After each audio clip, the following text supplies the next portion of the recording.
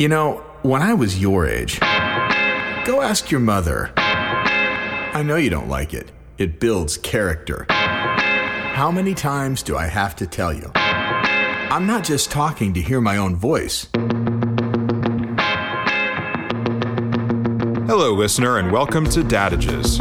I'm your host, Chad Hagle, and if you are looking for some fatherly wisdom for your career, your family, or any other aspect of your life, then you've come to the right place. If you want to learn more about Dadages, find additional content, submit questions or feedback to me, or if you want to know if that mental picture you have of me after hearing my voice matches my real face, visit dadages.com. Thanks for being here. And before you listen to our podcast, please listen to your father.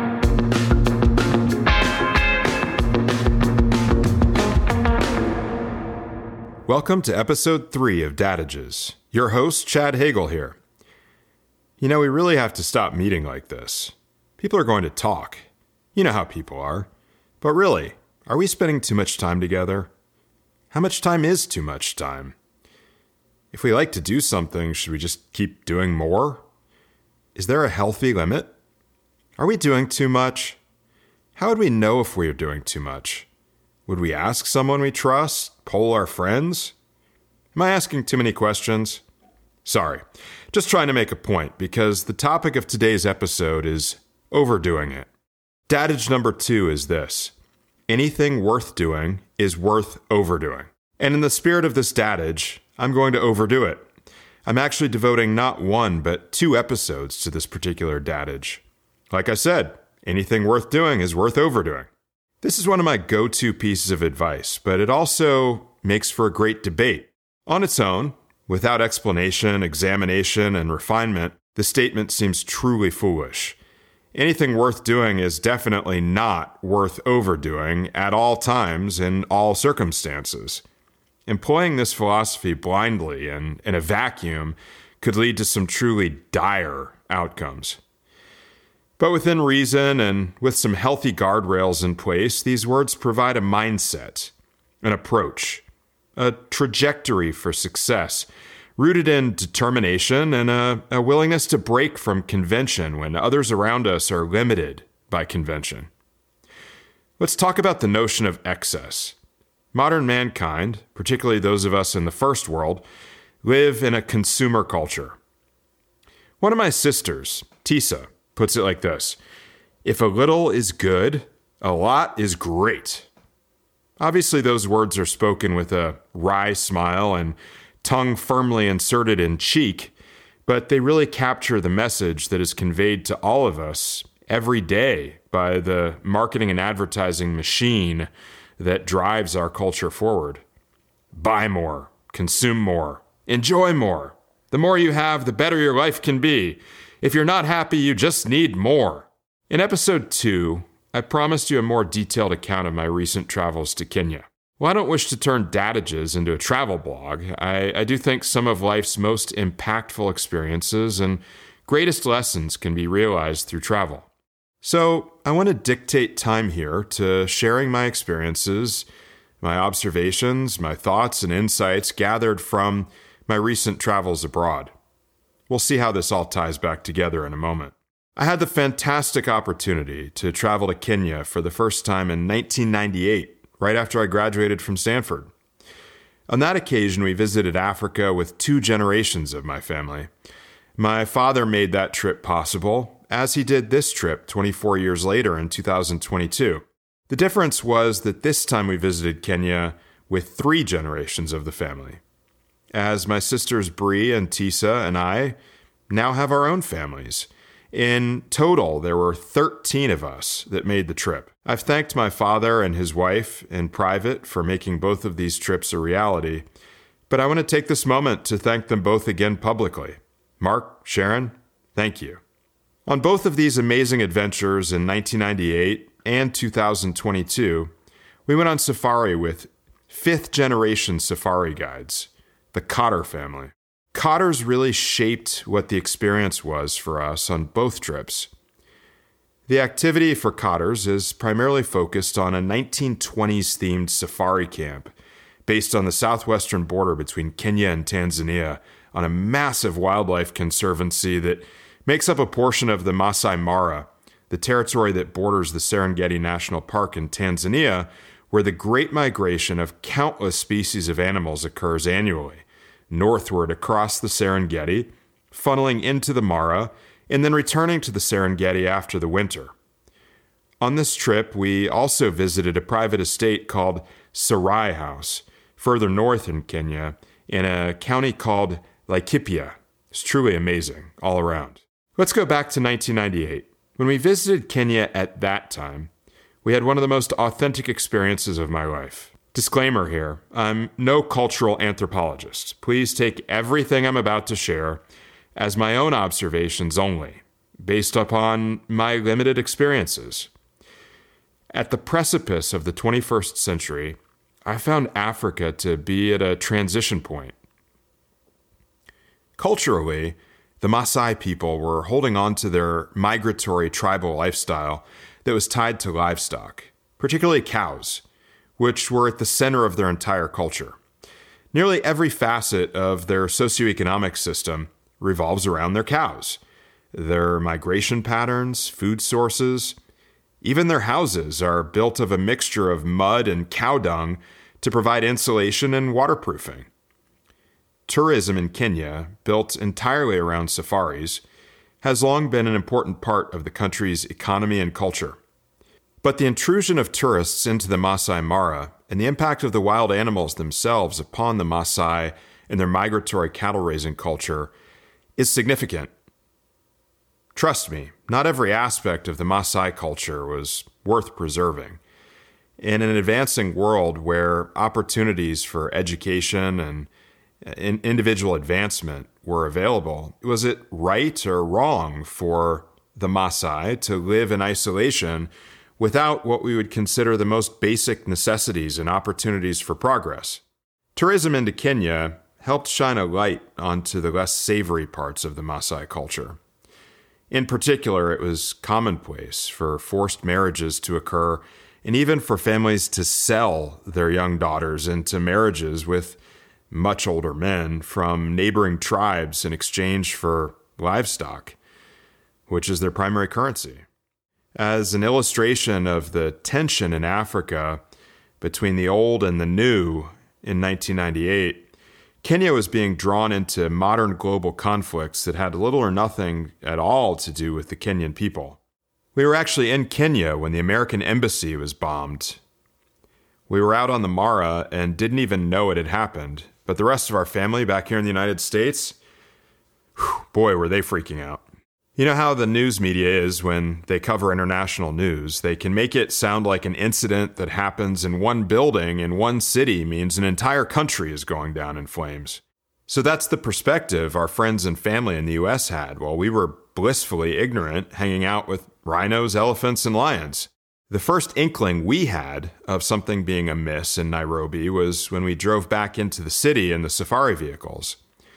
Instead of taking us to the front of the airport, the safari service had arranged for the vehicles to actually drive us out to the tarmac and directly board the British Airways 747 sitting there from the stairway at the bottom of the jet bridge. We were just like, this is interesting. What's going on here? The guides just said there was a heavy military presence at the airport and a lot of disruption that they hoped we could avoid. This is an illustration of the fact that you can really write your own rules in a third world country if you have the money to do so. It was only after we boarded the plane and saw the newspapers sitting our seats with the headlines and bloody photos of the embassy bombing that we had any idea what had happened. And it wasn't until we landed in London 8 hours later that we could call home and let everyone know we were okay. Aside from that high drama of historic proportions, we had such an amazing, truly rustic, authentic, and nearly untouched experience in Kenya during our 1998 adventure. We appreciated both the exposure to the Maasai culture and the opportunity to experience amazing wildlife on a mind-blowing, epic scale. But I came away with questions and concerns. Would the inevitable conflict between the Maasai culture and the growing safari industry lead to the destruction of one or both? Would the development of Kenya lead to the breakdown of the ecological system that supported the wild animal population? Would exploitative practices and poaching lead to the demise of wild animal species altogether? I didn't have answers to any of these questions, of course, but I came away with the sense that we would be some of the last people to experience Kenya and the wild animal safari in the way that we did. Okay, fast forward to 2022. Add a wife, 2 boys, and our expanded extended family, along with a few gray hairs and wrinkles on me. So, was I right about the demise of the safari experience in Kenya? The resounding answer is, sort of. The outcomes of the past 24 years were truly fascinating from my perspective. On one hand, my fears were completely off base. Something interesting happened to preserve the wild animal populations in Kenya and East Africa as a whole. One driving force, often credited with all of the evils of the world, actually saved the animal populations: money. The advent of ecotourism, I don't even think that term existed in 1998, brought more and more tourists into Kenya along with their tourism dollars. Everyone in the world sought that same authentic safari experience I had in 1998. With all of these tourists pouring into Kenya and Tanzania, a few things came to pass. First, the wealth was spread around. Obviously not in proportion, but there was a trickle-down effect. The Maasai came to realize that there was money for them in the tourist industry built around safari. They came to realize that they could strike a balance where revenues derived from tourist presence in their homeland could subsidize and support their primitive agricultural economy and lifestyle. Second, a portion of the Kenyan tourist revenue is directly funded into private conservancies. While the government of Kenya theoretically supervises all conservation and wildlife activity within the country, as governments like to do, they don't really do any of the hard or expensive work themselves. The ranger service, animal rescues, and nearly all conservancy efforts are privately funded from tourist revenues. Leases paid by safari lodges and outfits are a key component of this, as well as private donations. Third, all of those ecotourists and the vast network of safari guides and lodges, now over 200 of them in the Mara and the Serengeti, if you can believe that, became an ecological police force. It's very difficult now for poachers to hide in the dark wilds of Africa if those wilds are crawling with tourists. So the animals made it. They've lasted well into the 21st century. You might say that they've even thrived.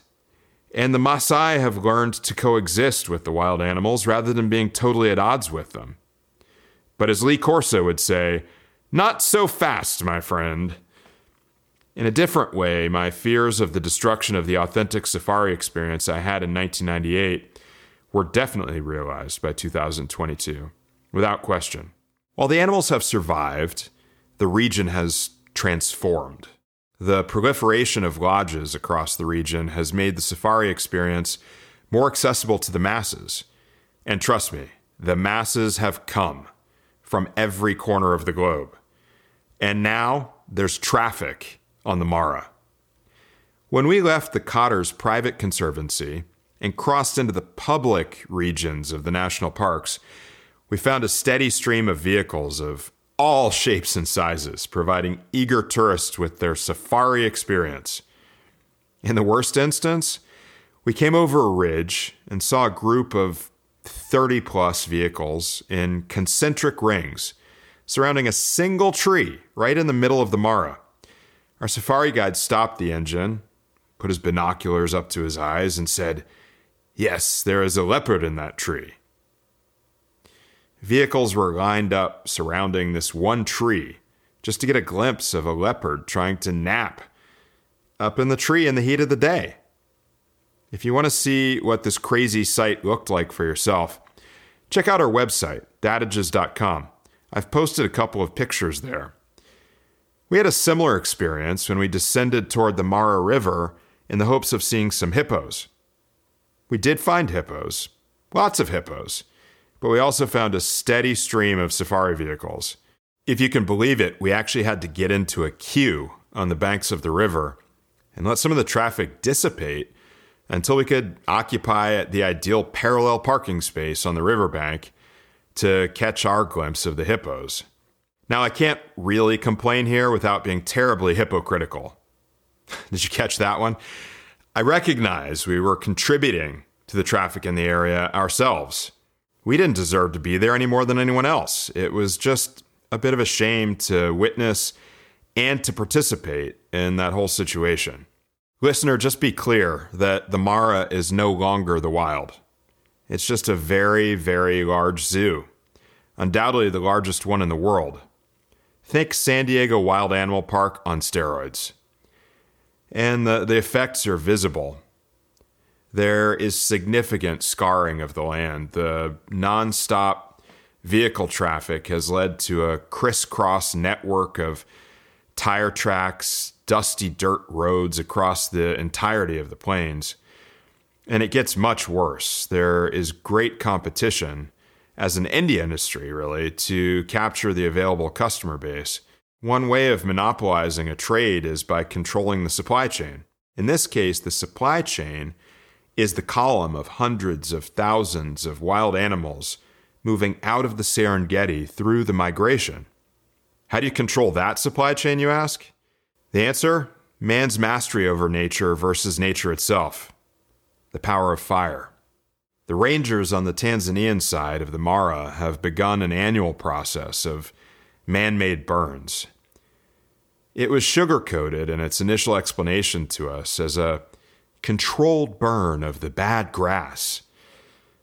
But it was clear based upon the pattern of the burns that the lodges or the government itself on the Tanzanian side were trying to burn the grass that provides the fuel for the migrating animals to redirect their migration and keep them in the area of the Mara that most benefited the proliferation of lodges on that side.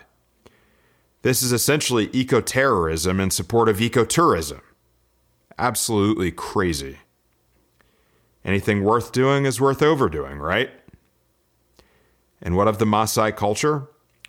As one might expect, it has continued to be diluted over time.